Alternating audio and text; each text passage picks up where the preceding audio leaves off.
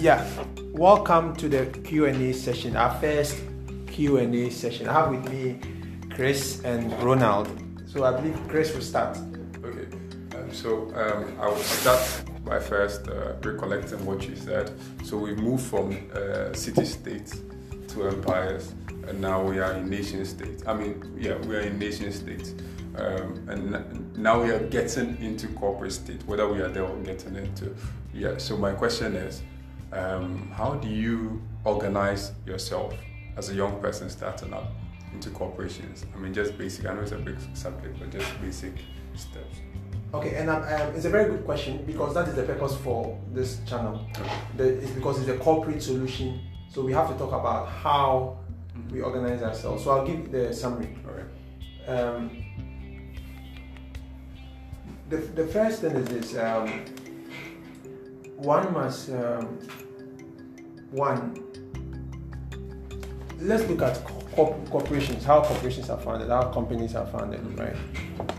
It comes with when a group of people come together, right? Identify a need, identify a problem, and then organize themselves, right? Create a legal structure in order to do and then fulfill that need, and then share the profit returns. Okay. So it can be as simple as a company registration.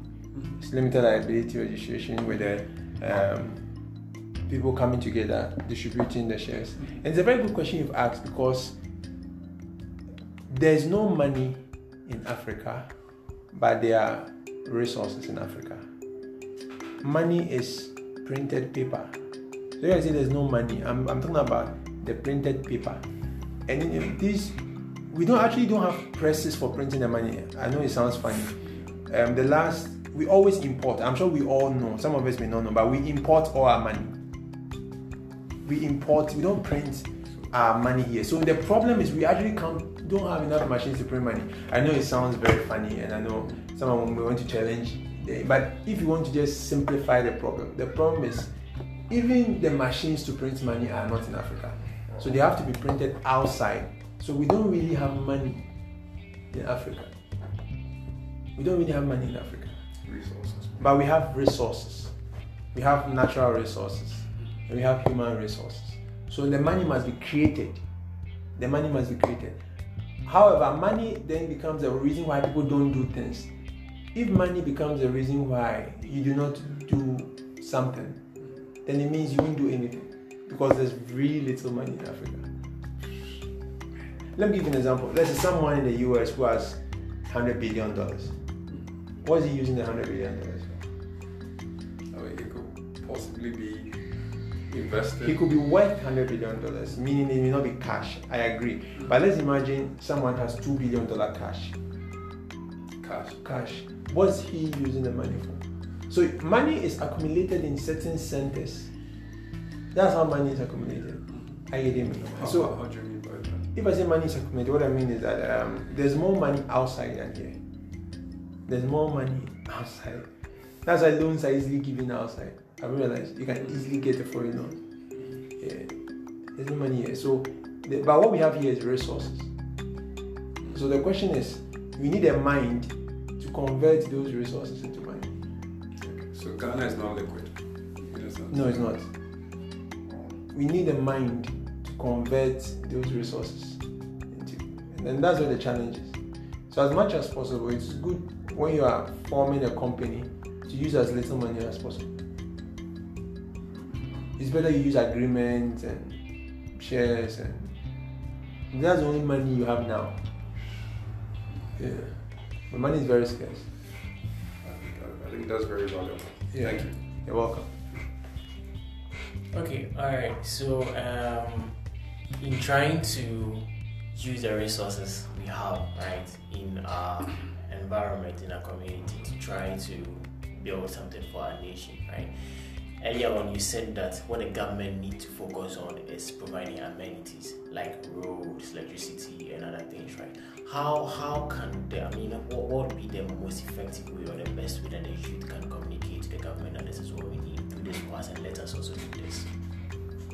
That's a very difficult question. I've tried to stick away from theories, political theories and points of views. there are some who believe government should do more than just provide basic amenities. There are some that believe that government should provide just the basic amenities. So it's just a way of representation. Use the normal channels of representation to communicate that this is what the youth wants. So the one who has the loudest voice will be heard on what they actually want. But we should just ask ourselves, in the past years, has government been able to really help? That's the question. That's the question we should ask ourselves. We can't do the same thing over and over again and expect different results, right? So, I mean, young people will have to be more entrepreneurial. And recently you realize that there's a push for youth entrepreneurship. Yeah, because that's the solution. That's the solution. This channel is about software entrepreneurship. Crack Power podcast is about software entrepreneurship. So I'm going to teach how to build a software company from scratch. I'm going to teach how to build a software company. So I will be practical with my approach to entrepreneurship, but I will narrow it to software entrepreneurship. Right? Software entrepreneurship. And someone was asking me why software entrepreneurship? Because that's virtually the only thing you don't really need money. The only business you don't really need. Because if I start with any entrepreneurship, I go like, let's go into the supply of cement or something. Someone asked me that, how is it going to get the capital? Logistics. But software entrepreneurship, you virtually don't need anything to start. You just have to make sure you are eating. And you have a shirt on your back. I mean, coals don't drink food, right? Yes. So thank you very much. This is our first Q&A session. Any other questions can come through. I think there's a way of pushing voice messages to the Anchor channel. So we can give us your voice messages and let us know what you think. Thank you.